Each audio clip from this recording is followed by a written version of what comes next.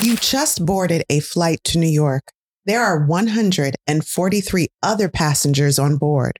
What you don't know is that 30 minutes before the flight, your pilot's family was kidnapped. For his family to live, everyone on your plane must die. Oh. The only way the family will survive is if the pilot follows his orders and crashes the plane. Enjoy the flight. This week, we're reading Falling by T.J. Newman, and you're listening to Lit Society. Let's get lit!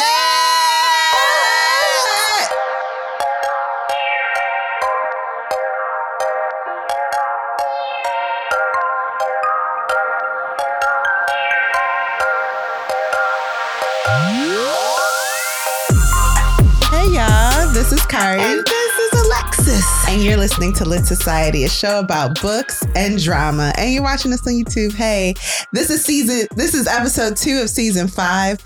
Usually we start the intro with a portion that we've written ourselves. I'm reading from the book jacket this week. So if you enjoyed that intro, that is from TJ Newman's publisher. I'm tired, y'all. I didn't have the time to write anything. How are you doing, Alexis? I'm doing good. Yeah. Okay, I said, right? Yeah. Yep. I am. Yeah, you're not feeling your best today. I'm going to put you on blast. So why are you here? Why do you do this show if you're not feeling 100%? Because I love to do this show. I enjoy talking about the books with you. I can't wait to hear your viewpoint on it. And, it's fun. I like it. I agree. Yeah. And in our 5th season, I really feel like we're talking to our book club. Mm-hmm. It's a little less pressure to be perfect in everything. Yeah. There are more ums and ahs sometimes in our episodes. Well, we're able to feel relaxed because so many people have showed us love. And in that vein, shade it. Let's dive into Society Says. Okay. Oh, wow. Society Says is the portion of the show where we share your thoughts, listeners, with the rest of the Lit Society. Alexis, is there a comment you'd like to share from a listener, a viewer on YouTube, perhaps this week? What you got? So this comment that I found is from Apple Podcasts, and it's titled "Look Forward to Each New Episode," and it's from Train Spotting Mama. She said, I found your podcast when I did a search on Wallace Stegner and have been hooked ever since. I love listening to different points of view for books I've read, and on new books I add to my list. Anyone can spin humor into a Jane Eyre review. Oh, anyone who can spin humor into a Jane Eyre review is pure genius. Keep on reading, Miriam. Thank you, Miriam. All right, thank you. I love this. I was drawn to this comment because of the Wallace Wagner. Yeah. And that was like a favorite of mine. Excuse me, I don't remember the book, but I remember that's the one I picked up from the library. Just in the library one day, and I grabbed the book. You don't remember the book? I don't remember the name of the Remembering book. Laughter. That's where the two sisters. Yeah. Yeah. I like that book because I think I read it in 4 hours. It was really short. It was a short book. Definitely a short book. It don't take all day to get your point across. Get to the point. And for Jane Eyre, someone has to put humor into a Bronte book. It might as well be us. So thank you for that. How about you, Kari? Did you have a comment that you wanted to share? Show did. Okay. So this also comes from Apple Podcasts. And this comment is from Doobadoo Boop Badoo Boop Boop Boop. Here we go. Hammy 2458. They title it Actually Laugh Out Loud.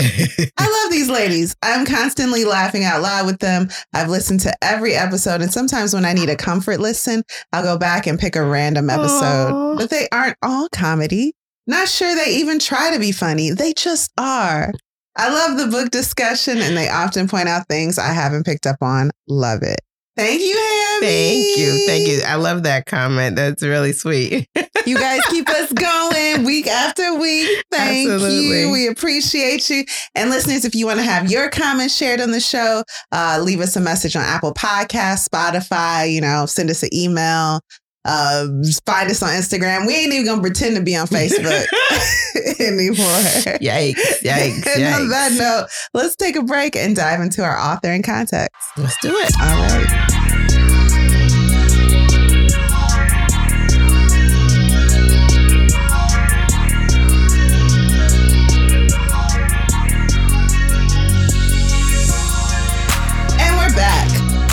What can you tell us about TJ Newman? Can I just tell you, first of all, I love those androgynous names. Plume de Gnome de Plumes. Y'all know what it's called. I love that. Because I was reading this book and I also listened to the audio. And at one point for the author section, there was a man reading. And I was like, hold on, was I duped? I thought TJ was a woman. But it is a woman, right? That's what I thought. I thought TJ was a man. Oh, that's why you picked it. If y'all can see us on YouTube, you see my disappointment. But not surprised. I was shocked to learn. I guess I just attribute TJ to a male's name. I love that. Yeah. So TJ Newman is actually Tori Jane, a former flight attendant and bookseller. She studied musical theater at Illinois Wesleyan University. Are you familiar with that? Mm-mm. She graduated in 2006. And after graduating, she moved to New York City to pursue an acting career. She would eventually return home because she was not successful. And she started working for an independent bookstore called Changing Hands. And she worked there until 2011. And she worked as a flight attendant for 10 years before she was furloughed at the beginning of the pandemic. Okay.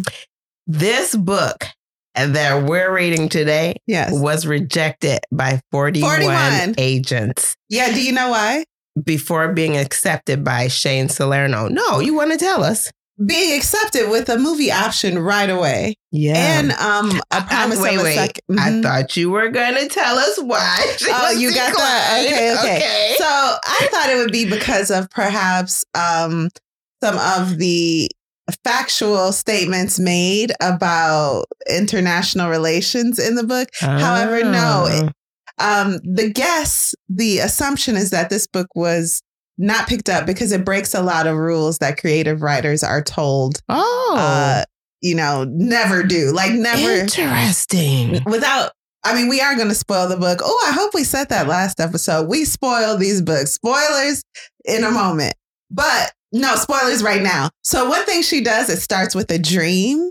And you never really want to do that. You're taught because it ruins the reader's confidence in you. When you start with a dream and it's like, psych, that never happened. New day. Then the readers kind of feels like they can't trust anything you present to them throughout the book. Interesting. There's a part where the protagonist looks in the mirror and describes himself.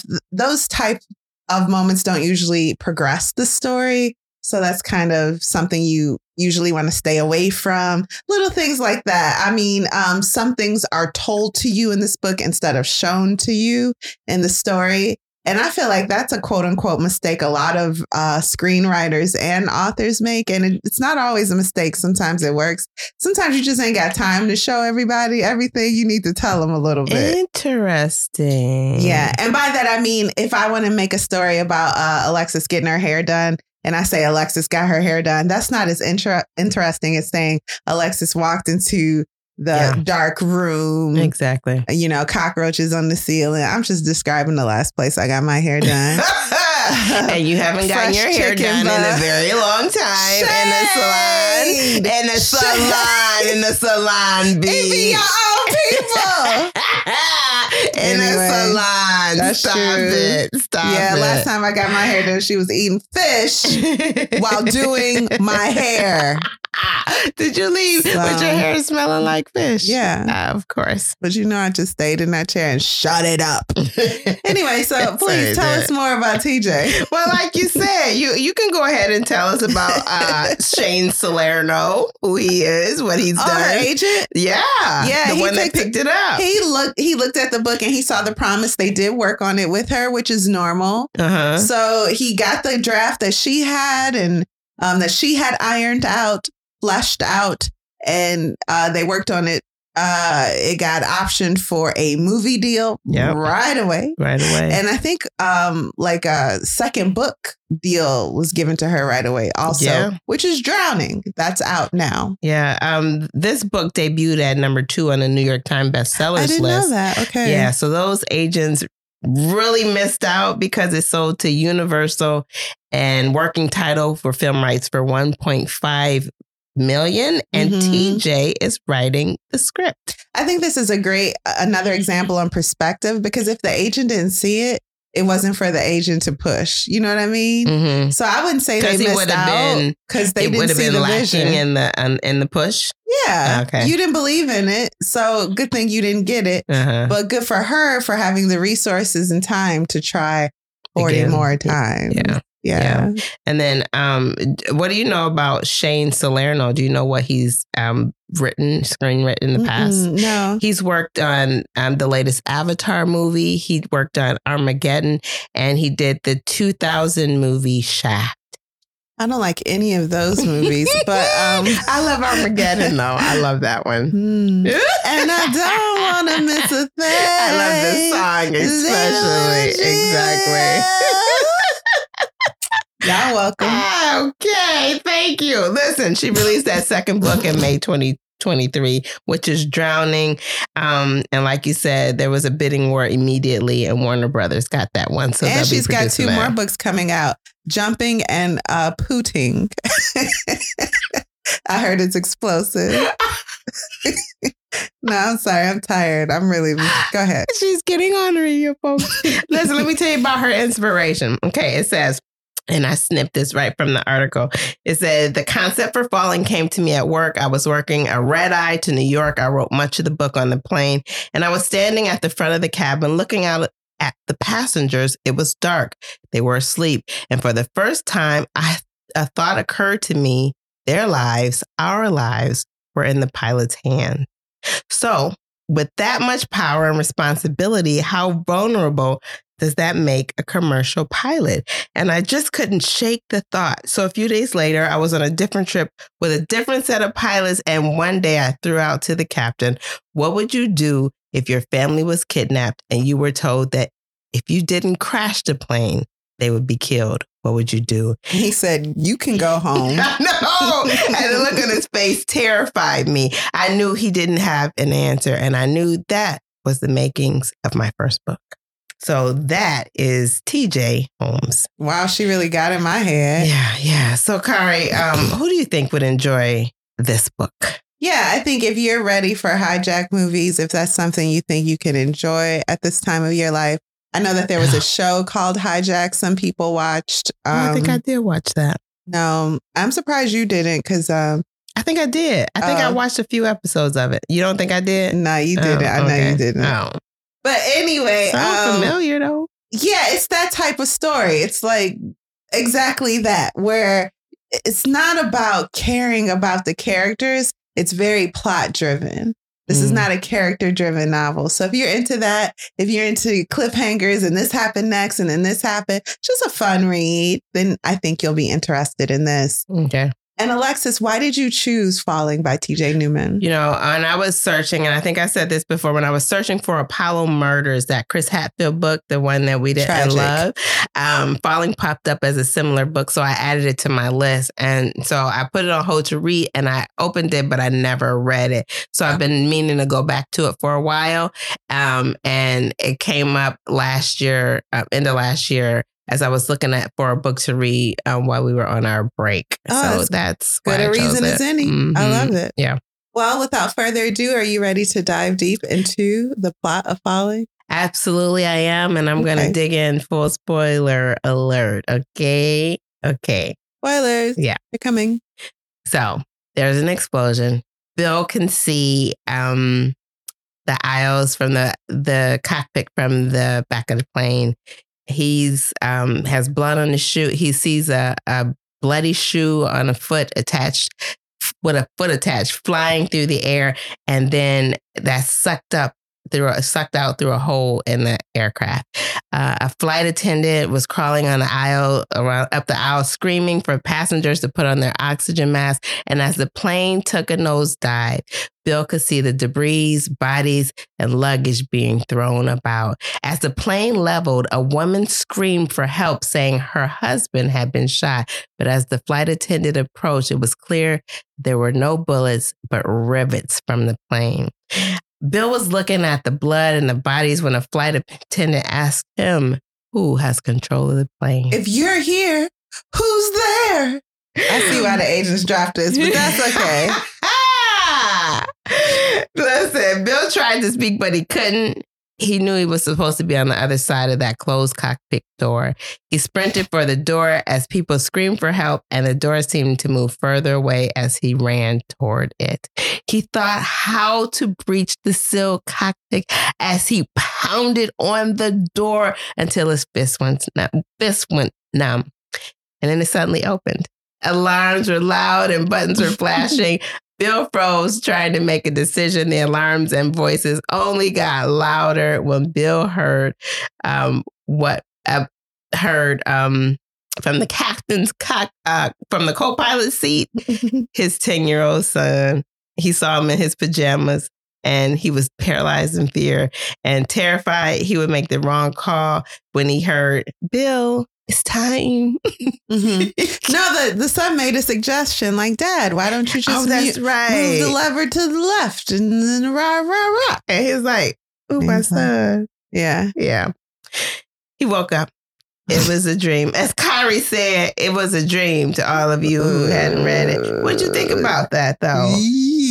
Was it initially engaging? His wife knew he had that dream before, so she asked him, was it the same one? So that's not the problem. I thought it was, I didn't want to know what happens next. It captured my attention. Mm-hmm. But as soon as I realized it was a dream, I felt a little lied to as a reader. Really? Yeah, but it's fine. That's interesting. I don't feel lied to. I just feel like it's part of the story. Mm-hmm. So the family, that's Bill, Carrie, Scott, and Elise. Scott is 10, as you know from the plane, and Elise is like under 1. She was a whoops baby, they call her. Mm-hmm. So Scott is 10, so the family's up in the morning. I believe it's a Saturday morning. Scott wants to go outside, and his mom, Carrie, gives him the okay. She tells him you can go outside, but make sure you're back before your father leaves for work. So that's like 10 minutes. And as Scott goes outside, he's met at the door by a stranger, and Carrie comes to the door with Elise on her hip and stands between the man and Scott and asks, can I help you? The stranger says that he's with Calcom. You called about your internet? So she tells, I did call. Come on in. She offers him a drink. Carrie thanks Sam for coming and telling him it was difficult to get an appointment. It would have been weeks before she can get one. And Sam tells her that they're pretty busy and asks how long the internet had been out. And she asks the same. She asks if it's normal for hers to be the only house that's without internet. Everybody else got internet but me. What's up with that? And Sal tells her that it might be a router and he'd run some diagnostics. And then Bill comes downstairs. Now, Bill he barely acknowledges Sam.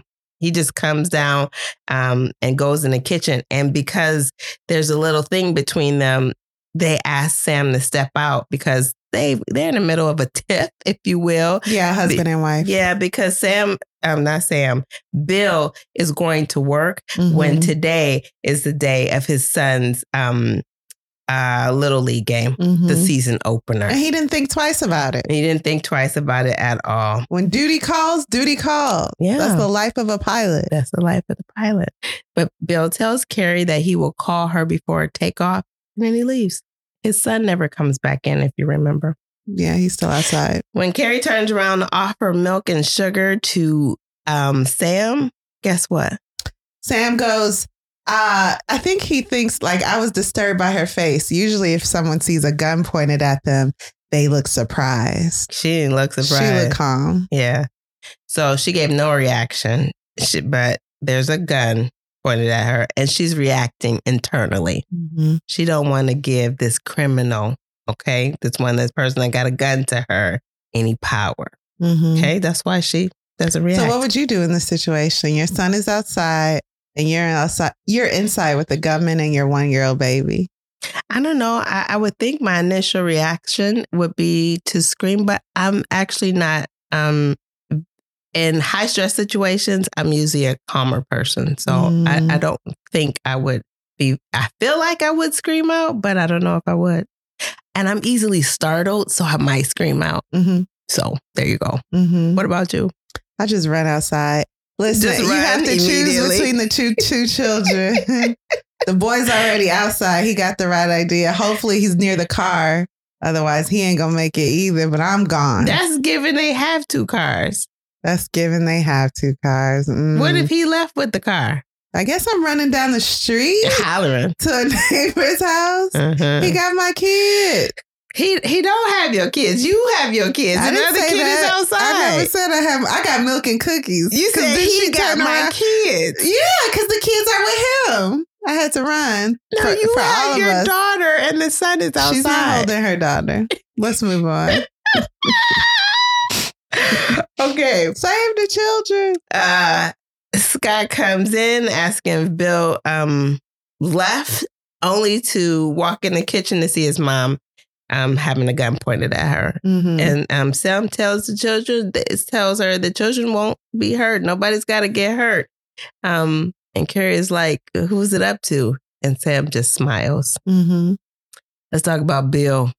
Bill makes it through TSA and he's at the airport. He makes it through TSA in a way that is not, he doesn't follow protocol. It's like, hey, Mary. Hey, Bill.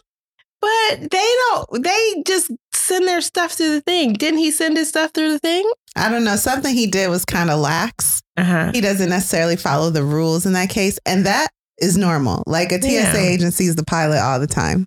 Yeah. Well, that's a fact.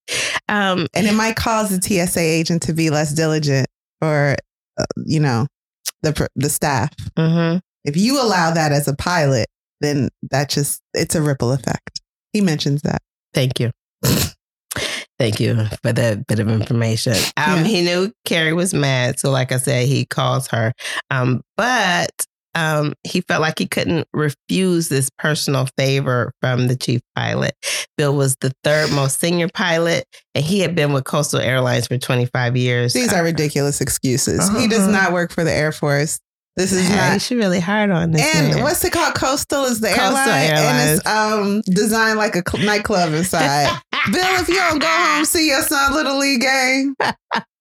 This is slow. He makes the call. The call goes to voicemail. And as Bill, the call goes to voicemail. So then he just does what he's supposed to do, the standard plane inspection. And then as he's doing this plane inspection, he thinks back to his 18th birthday when he learned about why they say souls on board instead of people on board. Do you remember what the answer to that is? Yeah, I like that. Because if you say passengers, well, then that doesn't include the flight crew.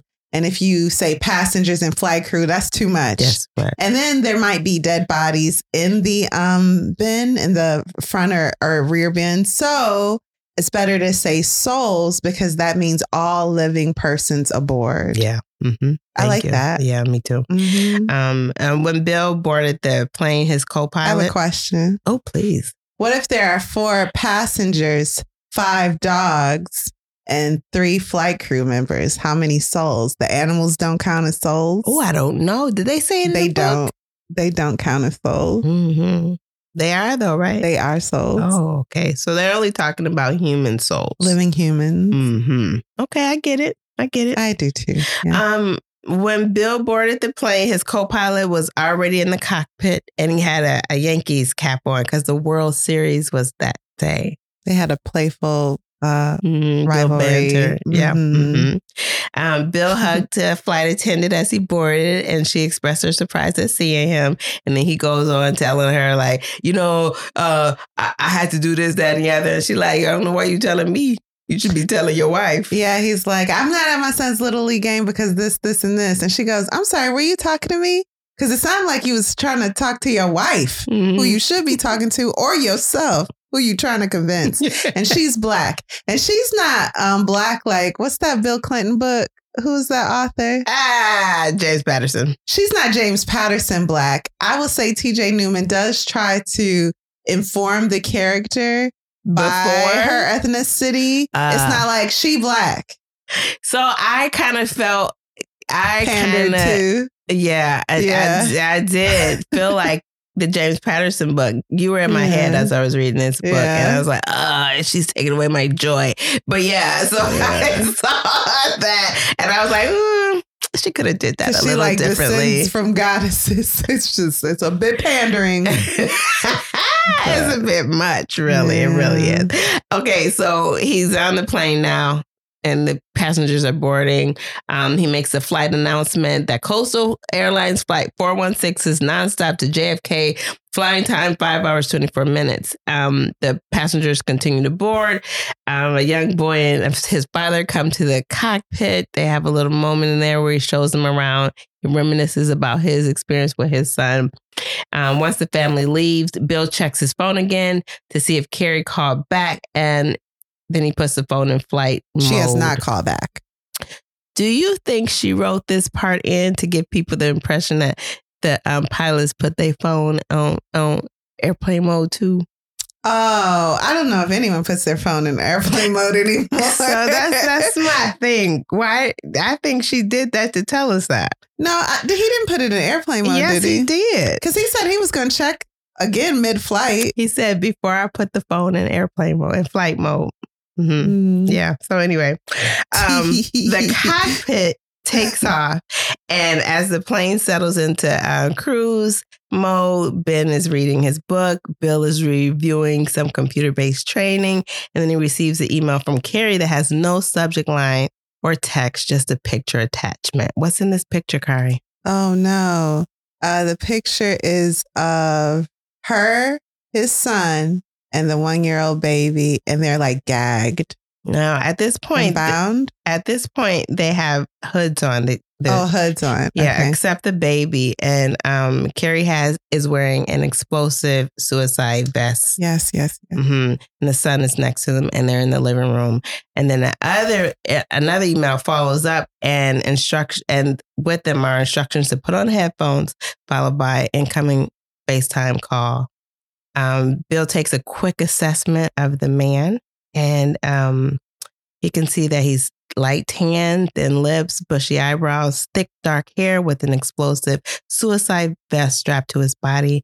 Elise is screaming. That's the baby, frantically in the background. Sam told Bill that since he wasn't alone, he needs to, and he has something to say, that he needs to send it in the email. Sam also told Bill to reach in his messenger bag and pull out a privacy shield for his computer.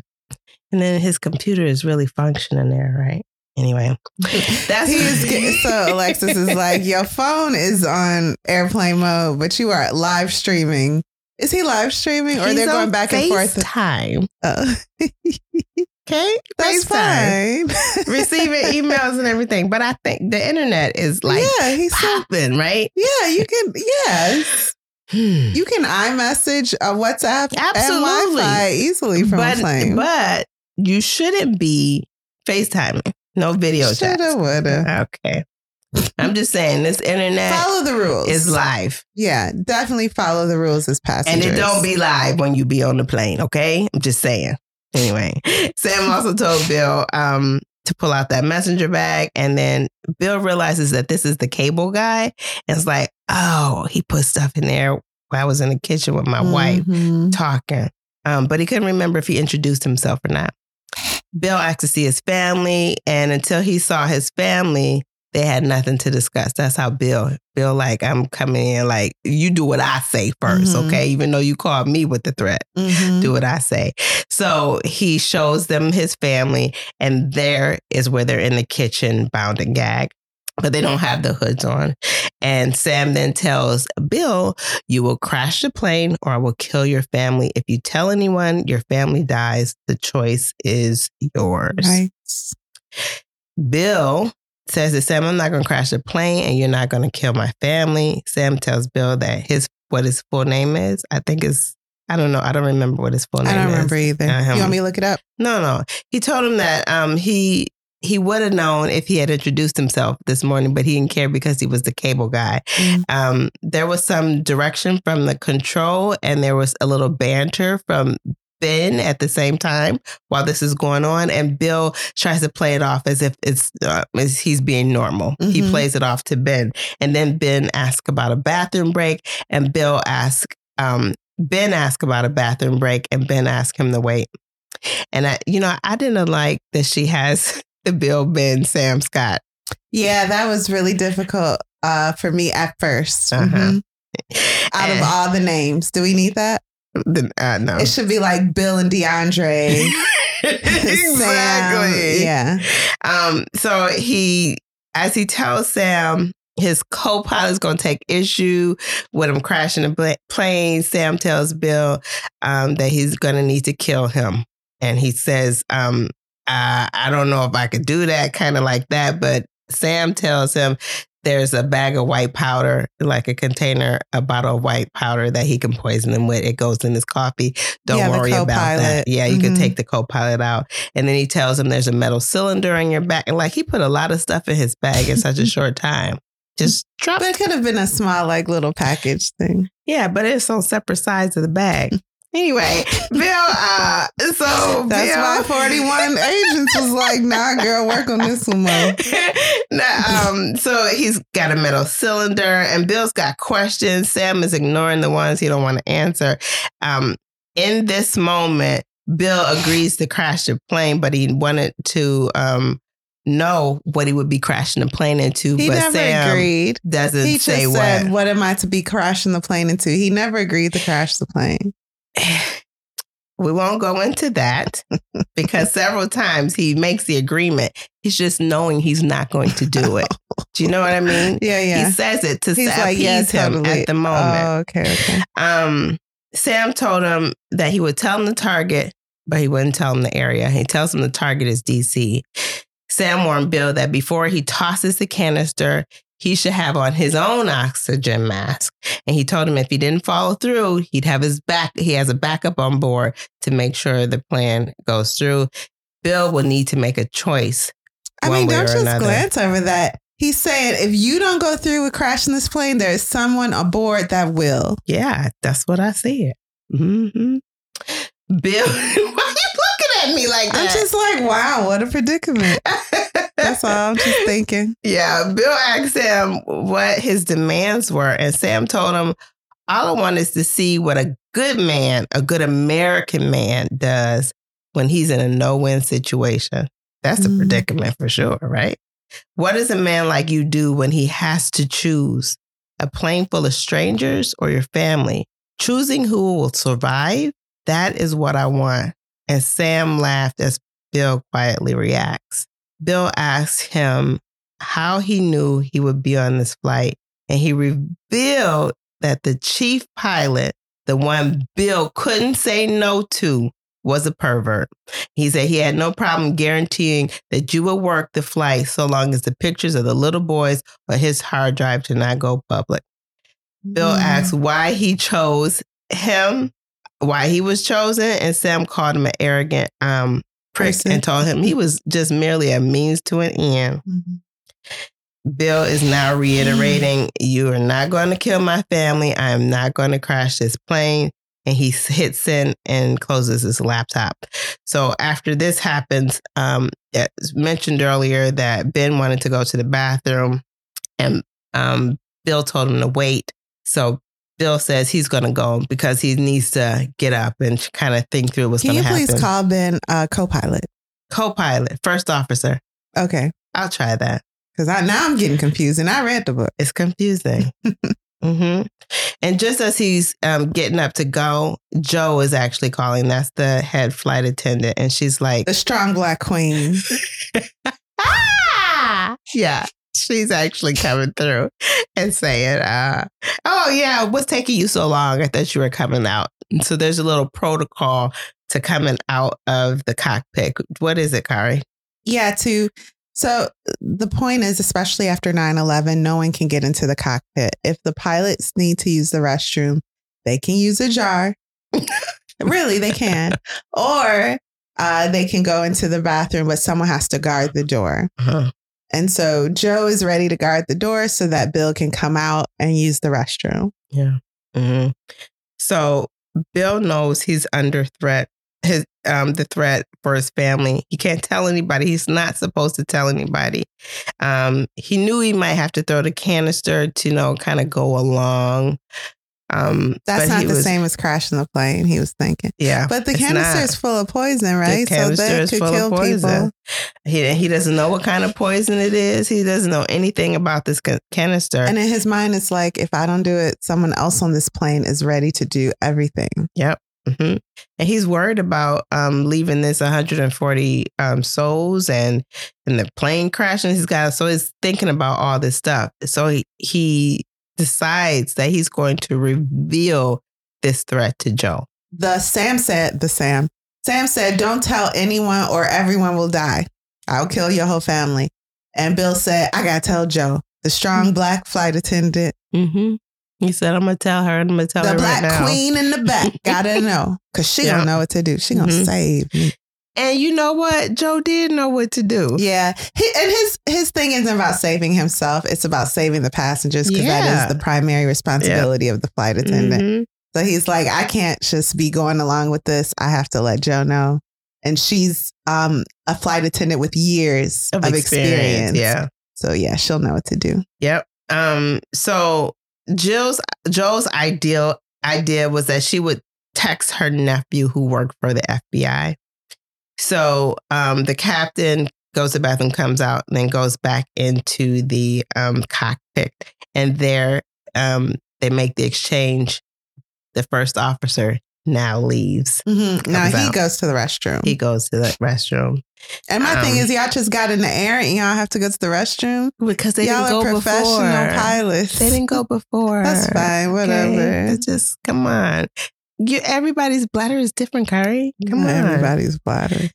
Okay. So before he goes back in the cockpit, he has an exchange with Joe about whether or not she trusts the flight attendant. It becomes clear that Joe has only known one of the flight attendants a short while, but Kelly, her intuition tells her that she should trust her. Yeah. So Kelly is the new girl. She's kind of not ditzy. She's just new. She's just new. Why you want to call her ditzy? I don't know. I'm sorry. Oh my goodness. So she's new. And then the other flight attendant is Daddy. And Big Daddy. But they call him Daddy. They literally like, Daddy, do this. Daddy, can you get some coffee? It's a lot.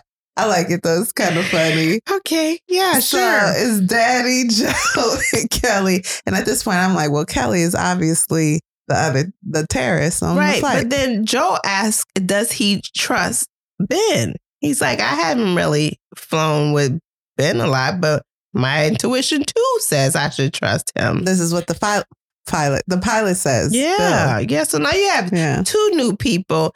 And how do you automatically not assume they are the backup plan? Yeah, you're right. Mm-hmm. So Bill told Joe that when the first officer comes out, don't tell him about the situation. I'm not going to tell him about the situation. And you're going to have control of the cabin. I'll take care of the cockpit. That's that. So when Joe gets a chance, she texts her nephew and tells him what's going on. Theo, yeah. And so Theo tells his boss. So like, he's like this rising star agent who's broken rules, gotten in trouble, and now he's working on a Saturday for brownie points. When Joe's text message comes through, and Theo, he wants to take this message to his boss, but he's like, "Ooh, I'm in a precarious situation." He's really on his way out of the FBI if he messes up one more time. He's like, I don't know if she's gonna trust me. Yeah, but he takes it to her, and then even the boss is a bit hesitant to respond to this threat because he be cutting up in the workplace. He be cutting up. Yeah. So listen, when Bill gets back into the cockpit and then the first officer goes on break, he then enables the radio frequency so that only he, the pilot, can hear the communications. I would think, but he kind of explains this part a little bit, doesn't he? Because as I went back to read it, I was thinking that would be, wouldn't he automatically know he's not getting the communications? He could change the channel. Yeah, but wouldn't the first officer know I'm not hearing everything. Do you know what I mean? No, because the first officer is still hearing he's on the right channel. Bill's not on the right channel. Okay, so he switched to another channel. That's what I understood. So the first officer is hearing everything he's supposed to hear. Okay. From air traffic control. Yeah. But Bill switched over to another channel. Okay. For his covert operation. Yeah. So he's over on the side having his message, and Ben, or first officer Ben, is just not in the know of what he's doing. And so when he's back in, he switches the frequency, and then another email comes in. And then this email says that Bill needs to read a statement, create a video of himself reading the statement. And of course, Bill is like, I am not doing that. You can't even convince me to do that. And then this scenario happens. What happens, Kari? Do you remember this part? Sam is like to Bill's wife, go get me some tea. And so she comes back with tea, and he pretends that he's going to drink, and he goes, aha! And he pours it on her, and she's screaming, no! Ah! They're muffled scream because she's and then the camera cuts. Yeah. Oh, because she's gagged. Yes. Sorry. And the camera cuts. And so Bill is like, well, I guess I'm going to read this statement. Yeah. So that's my family. Bill records this statement, but she's actually not burned. At all.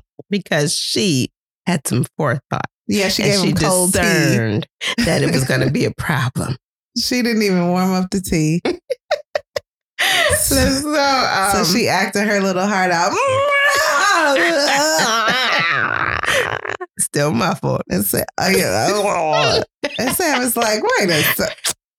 This is ice cold. No, he threw it on her. So it's all gone. So I was like, isn't there any splash on him? No steam. He didn't notice. He not nothing. Okay, so at the house, Sam tells Carrie, ain't nobody checking for you because no one even knew I was coming. So, and then he decided to test her knowledge. He asked her, did she know where Italy was? Did she know where Australia was? She's like, of course, I know all the places. Mm-hmm. So did he remove her gag at this point? I think so, right? No, she still had it on while he's asking these questions, but she's nodding in response. Mm-hmm. And then he asked her, does she know where Kurdistan is? And he said, I will walk away from all of this. You will never have known me. I'll never come back if you tell me where it is. You can do it. Birds chirping. Kara, were you able to answer this? Did you ask yourself that question? Where Kurdistan is? Mm-hmm. Yeah, but I know where the stands are because of some legal issues that I've been monitoring over there. Oh, okay. Wow. Is it? I think you have to. Oh, okay. So I knew where it was. I probably wouldn't either. I too knew where it was. I was like, oh, my life would be saved. He would go away from me. We would make it, me and you. Geography. I don't know a lot, but I tell you, I knew that we answer. Knew it's next to Turkey. It's in that Turkey area. Okay, bye. That's it. That's true, because if you put all the stands together, I don't know which stand is which. But they in that area, and that's the point. That's right. She couldn't even say that. Well, that's just irresponsible. Your husband a whole pilot. A whole pilot. Mm-hmm. So she tries to talk to Sam because the baby is crying, and he, in a way, tries to be comforting to the baby. And so she asks him how many children he has. And then he kind of tells a little of a story that he doesn't have any children.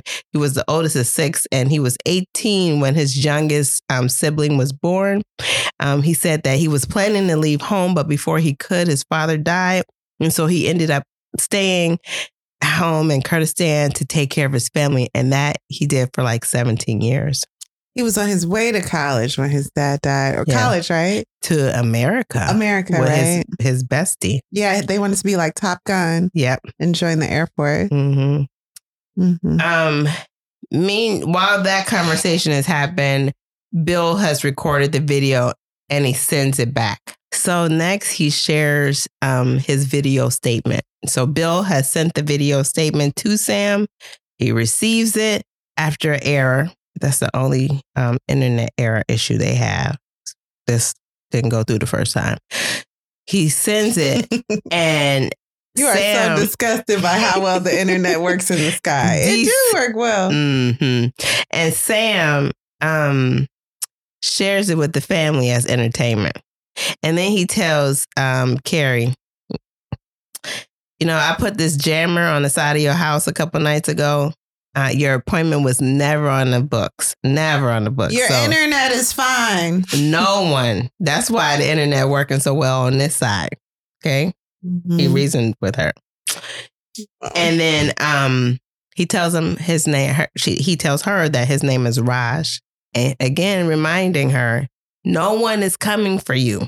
So don't act up because you could die.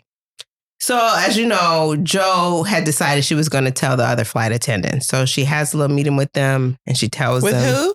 The other flight attendants. With who? Kelly and Big Daddy. Okay. Kelly and Daddy. Okay. Daddy, come here, Daddy. I got to talk to you.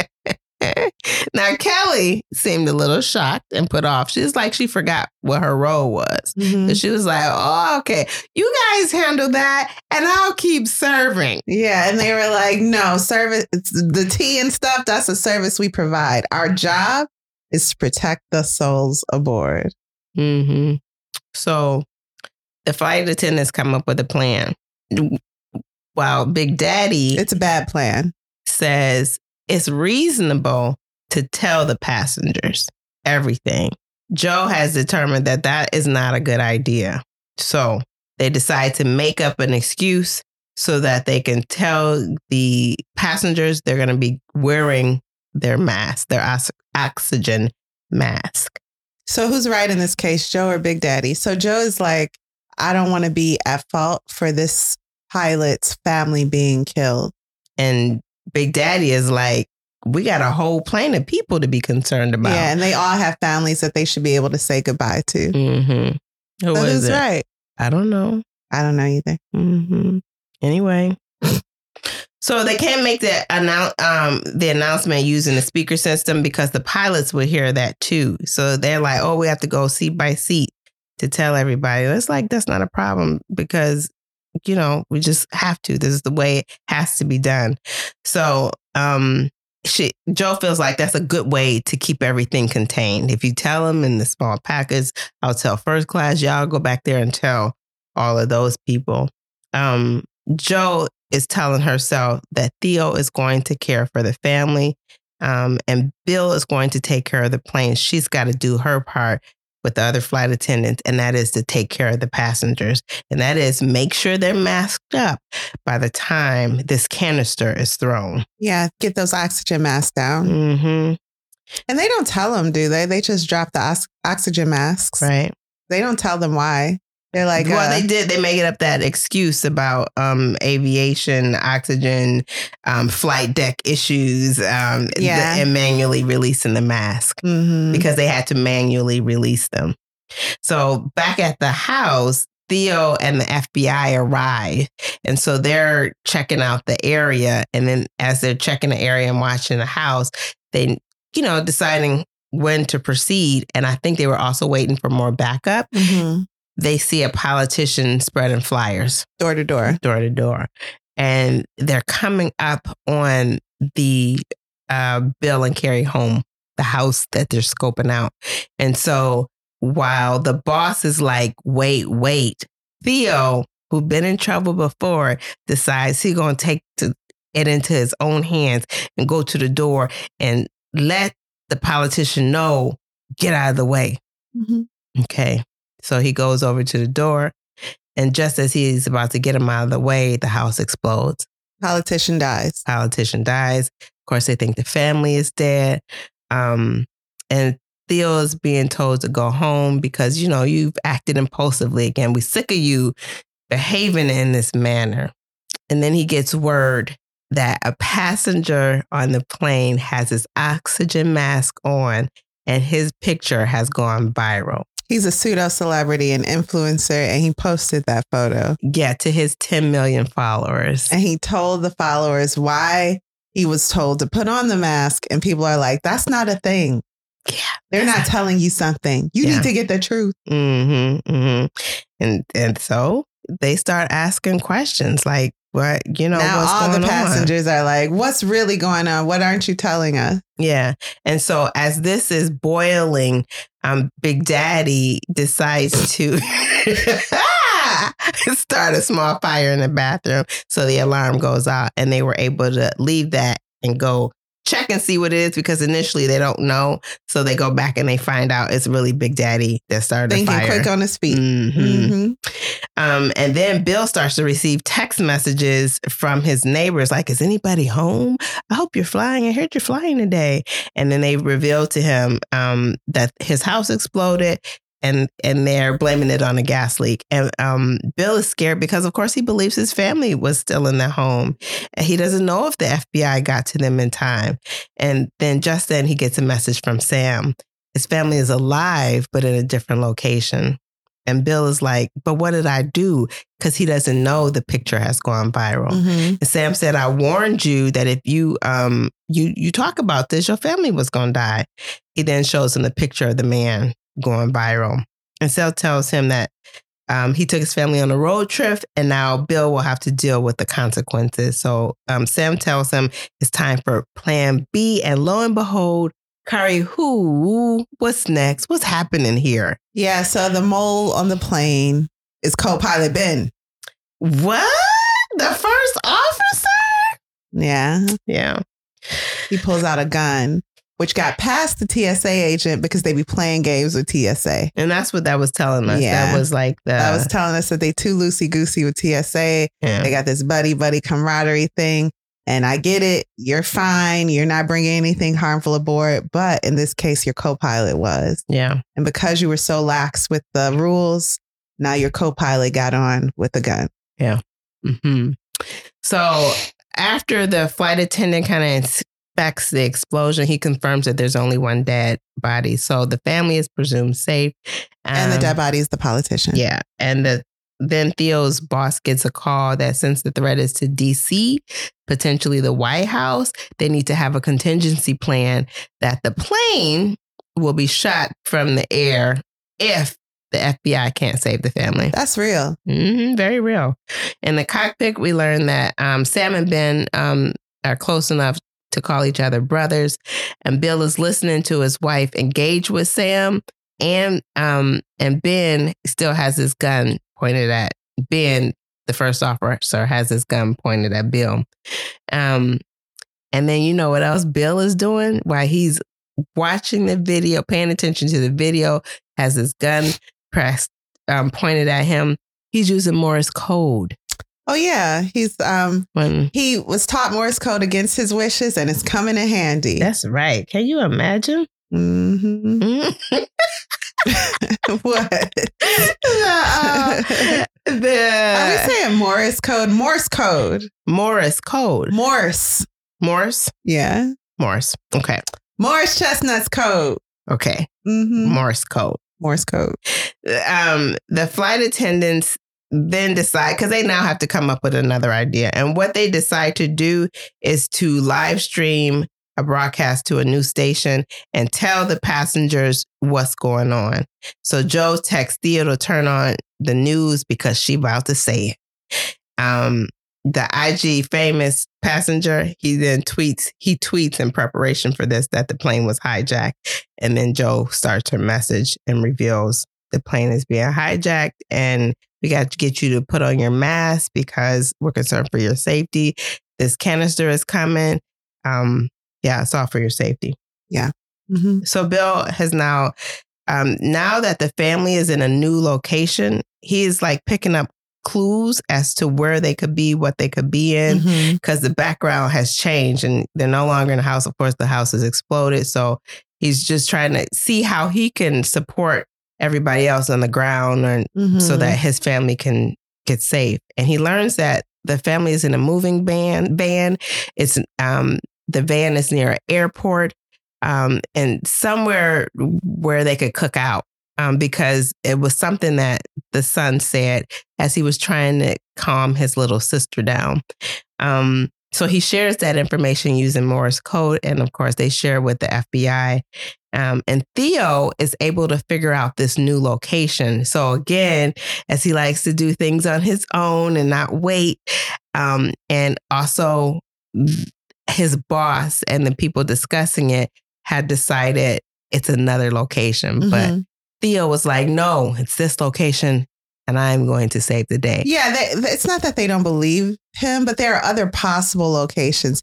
He is trusting his intuition and his life experience. And so while they follow up on one location, he's like, I have more to lose in this case because my aunt's actually on that plane. True. So I'm going to follow what I believe to be right and check out the location I believe the family is being held at. So he hops in an unmanned SUV and he takes off. So he steals a vehicle and takes off. Okay, calm down. He borrows it. Okay, you borrow, you ask. He just took. This is serious. Okay, we don't have time for this. Okay. The family's life is on the line. Okay. So now it's time to throw And that's legal, by the way. Right, because it's the FBI. It's the interest of the public. Yeah. Right, so you have to relinquish your property. Mm-hmm. So now it's time to throw the canister. This canister gas. So Joe knows it's coming. She doesn't know exactly when. The passengers are putting their masks. They're masked up. Joe has some volunteers up front in first class to assist her. I think there was a tall Syrian man that everyone was afraid of. And he ends up helping the most. Yeah. And exactly. Joe is so happy she didn't judge him. Yep, that happened. Come on. I see it, though. I see it. I'm not. Mm-hmm. Mm-hmm. Yeah. So they're ready. They're ready for the gas to come. But the thing is, the mask only have 12 minutes on them. And then they're out of gas. Okay. But the flight attendants, they have a little bit longer, but still less than maybe the pilots have. So the plan is to try and grab the canister immediately after it's tossed from the cockpit to put it in a garbage bag and throw it in the lavatory. Very soon after, the canister is thrown and white residue spews from the canister. Who throws the canister? Bill. So Bill opens the cockpit, throws the canister. Who knows what's in it? Who knows? Mm-hmm. He's doing what he's supposed to do. Don't judge him. I'm just saying, active voice. Say it positively. He throws the canister of poison. After lots of commotion, including a passenger actually making a dash for the cockpit to try to get in, they're able to contain the canister and everybody is still breathing and okay. And at some point, Theo reaches the location where he feels like the van is, and he arrives to find Carrie outside the suspected van with an explosive vest on, and Sam is pointing a gun at her. And Carrie, she has decided that she's going to try to get the upper hand in some way. So she's got to save her family because she knows there's too many things that has Bill emotionally caught up. So she's trying to stand up and do her part. Mm-hmm. So she gets Sam out of the van. She says she has to go to the bathroom. But again, she's in this vest, this protective vest. He's got the detonator to this vest for the one he has on and the one she has on. She leaves the kids in the van. The father can see him. Bill can see him because he can still see them on FaceTime. And so she's outside the van, wants to go to the bathroom. She asks Sam to help her to unbuckle her pants because, it's awkward. You got all this stuff on. And she sees that as an opportunity as he's helping her. I mean, let's give Carrie some credit. First, she urinates on herself. That happened a long time ago. That happened in the van. And then she says, can I please go outside? Oh, I thought that happened while she was at the house. Absolutely not, because her son is laying on her lap and he's like, ew, mommy. Now, a lot is going on, and this is what the little boy cares he's about. He's a little boy. So he's like, why is your lap wet? And so, good job, Carrie. Yeah. So she was like, I gotta go. And if I was Sam, I'd be like, but you just went. Why you gotta go again? That don't make sense. That's why I think it happened earlier. No. Okay, we'll see. We won't worry about that. I have a lot of confusion about this book. Don't worry. So she sees this opportunity and she drives her knee into his crotch and she gets the detonator. So now she has the power. Mm-hmm. All she needs to do is detonate it and her children are safe. But she's dead and so is Sam. Yeah, so she takes this opportunity to ask Sam why. And he decides to reveal it. They have been having conversation like throughout, but this is the wrap up. So I'm going to read that. It's on page 250. He said, I got to LA in September of 2019. Sam said in a dark, bitter tone. It was heaven. The sun, the ocean, everything was so clean. I was doing it. We were doing it together. Finally, all of it. Life was just outstanding. A month later, your president ordered a troop withdrawal from northern Syria. Our little pocket of Kurdistan, which gave Turkey the green light to attack. They came after our people within days. He shook his head with a dark laugh. Betrayed again. Abandoned again. And after we had sacrificed so much, fighting alongside you, destroying ISIS for you, we lost 11,000 YPG fighters defeating ISIS for you. 11,000. And you do that? You betray us like that? When Ben and I saw our town on the news, it took 3 days before we were able to make contact with anyone on the ground. Do you know how many in our families died? She didn't respond. All of them, Carrie, every single one. We were sent pictures so we could identify the bodies. The last image I have of my mother is her bloated, rotting corpse. Blisters on her lips. Burns across her skin. Ahmad, my baby brother, laid across her, foam around his mouth, yellow pus from the chemicals. My brother's last act was trying to protect our mother. His eyes had filled with tears, and now they narrowed on her. She tightened her grip on the detonator. Were you aware of the troop drawdown? He asked. And the attacks that came as a result? She felt the shame blossom across her cheeks. She shook her head. Sam nodded a few times, crossing his arms. Well, I'm sure you were pretty busy. Probably had a deadline with work. Scott's baseball practice. I bet friends were coming over for dinner. Or maybe you saw it on the news, but just couldn't be bothered to care. It was just some poor country, some poor people. Attacks like that just happened there. That's just how it is. His voice began to rise. I know it's how you reacted because I saw it happen. I was here, so was Ben. We were safe. We were in a country where attacks like that don't happen.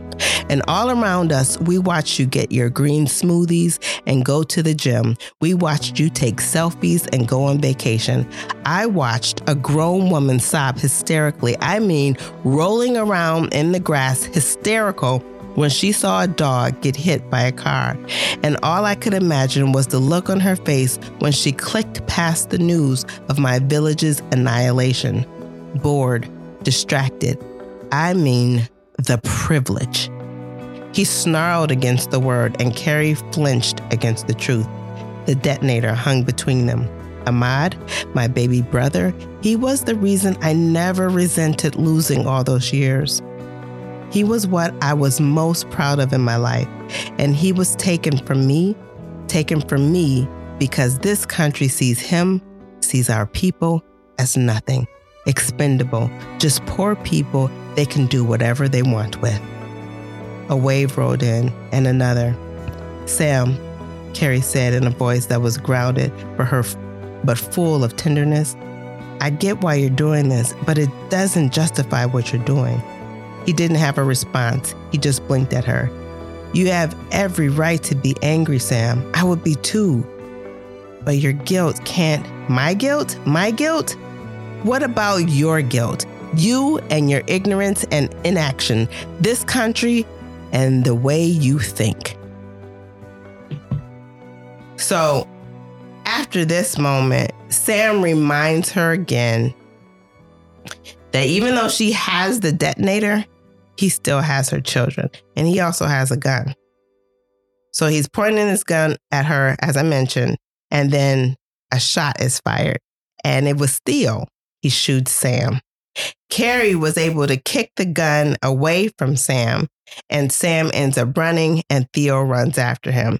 The rest of the FBI show up, and Carrie directs them to Theo, where she witnessed them, Theo and Sam, tussling. And Sam eventually shoots himself. On purpose. On purpose. Mm-hmm. The family is now safe, and it's time to get the plane to safety. So Bill could see, because again, he's still seeing his family, that his family is safe.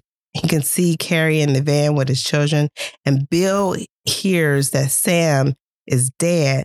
And so now he is determined, even more so determined, to make sure this plane crashes. Ben tells... Doesn't crash. Does crash. Does not crash. No, Ben.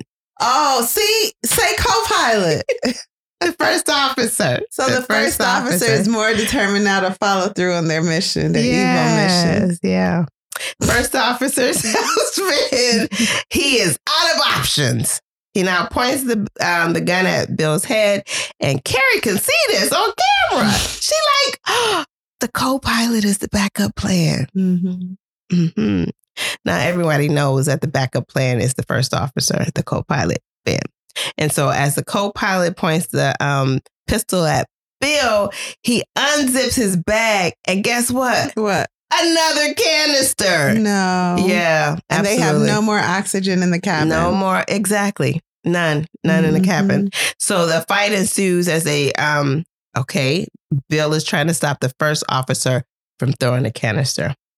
However, the first officer gets the upper hand and tosses the canister, opens the cockpit door and tosses the canister. It like flies through the air over Joe's head, and it's like in the back somewhere. So there's like, she sees this canister happen. She didn't expect it. She's frozen.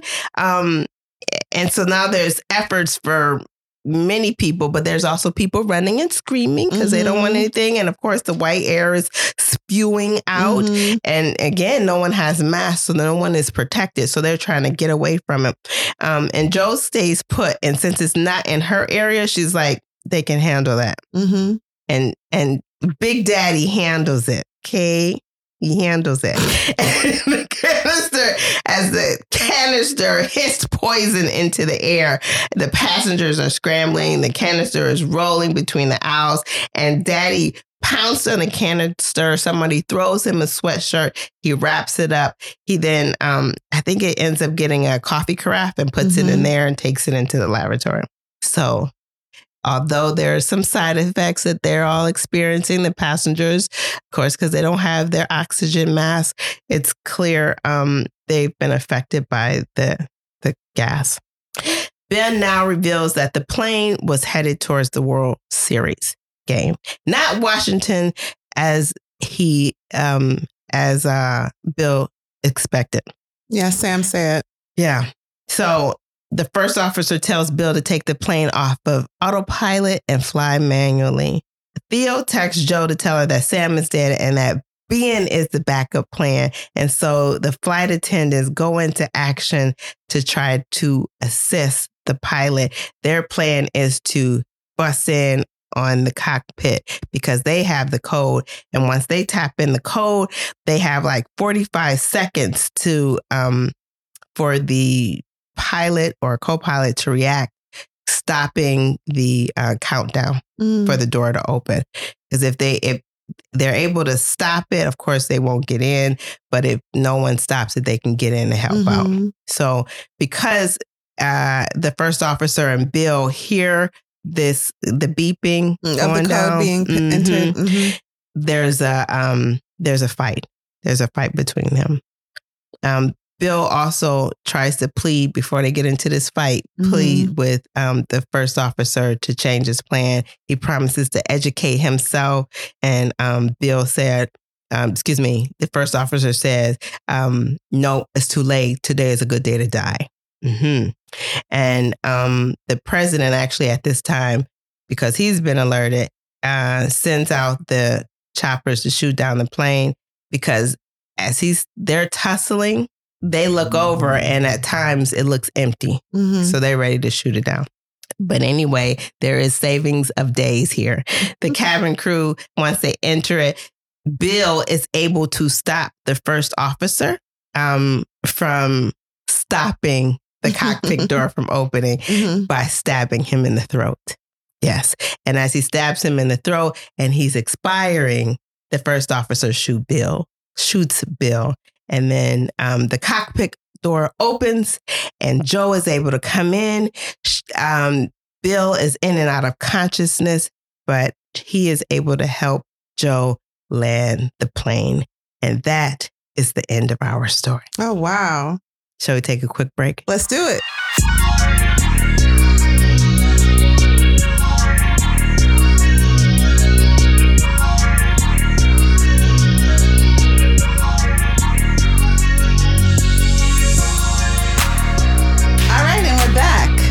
Alexis, thank you so much for that deep dive. You're welcome, Kari. What did you think of the book? What's your final verdict, and would you recommend this book? I would say this book was a fun ride. I read it in about a day and a half, and that's because it was a real page turner. Did it have any weight? Was there anything in this book that I will remember, that I'll take with me, that has improved my thinking ability, reasoning ability? No. But do you need that from every book you read? No. Nah. It was fun. It was fun. Wow. I do remember when we pulled out of, I believe, Syria, and a lot of people knew about it and were in an uproar. And a lot of Kurdish people were displaced, a lot of them killed. So that is these are based on facts, recent facts. So, the fact that she pulled from that and her experience as a flight attendant, I think, aided in probably the fluid nature in which this book was written. It was probably a lot of fun for her, and it was fun to read. I will never read it again, but if someone is looking for a beach read, this is a beach read. This is actually a book you read on a plane. I read it on a plane. Yeah. I think so. I think it can be added. Tell me again, what's a beach read? Yeah, whatever. I can tell you what it's not. It's not Anna Karenina. It's not The Warmth of Other Suns, unless you want to read those on the beach, but they're not beach reads. Beach reads are light books that you can pick up and put down. You can jump back into the plot whenever, they're not life-changing books. Usually they're just fun. What? The creator of Hamilton, he read Hamilton on the beach. Okay. So that's my verdict. Alexis, what did you think of Falling, and would you recommend this book? I repeat, you were in my head when I was reading this book. And that's a bad thing, because that means I can no longer read for enjoyment. So I'm going to work on that for my personal enrichment. My mission is accomplished. This book put me in the mind of President's Daughter again, with the introduction of Joe as the Black person. And I felt like the story was predictable. I think she was in a prayer circle once with her aunties. Isn't that part of the book? I don't remember. I don't remember. Prayer warriors. Where my prayer warriors at? I think you could get a sense early on who the backup in the plane on the plane was, and I literally rolled my eyes when they identified the bad guy. The bad guy as being from the Middle East. Oh. I did. The airplane internet. Okay, it wasn't perfect. Okay, it's not perfect when you're in the air. Okay, they might have a different Wi-Fi system, and that's what I attributed to. That's what I attributed to. But I was affected by that. Okay. I did like hearing about airplane protocol, the cockpit changes. I hope it wasn't too specific. I hope I know, I do. I hope that. Yeah. You always hope that when you see things like that. I want this to be a manual. Yeah. For bad doing. So when I got the book, I picked it up and put it down several times. So this book is very fast paced and action packed. It has a lot of high action pieces.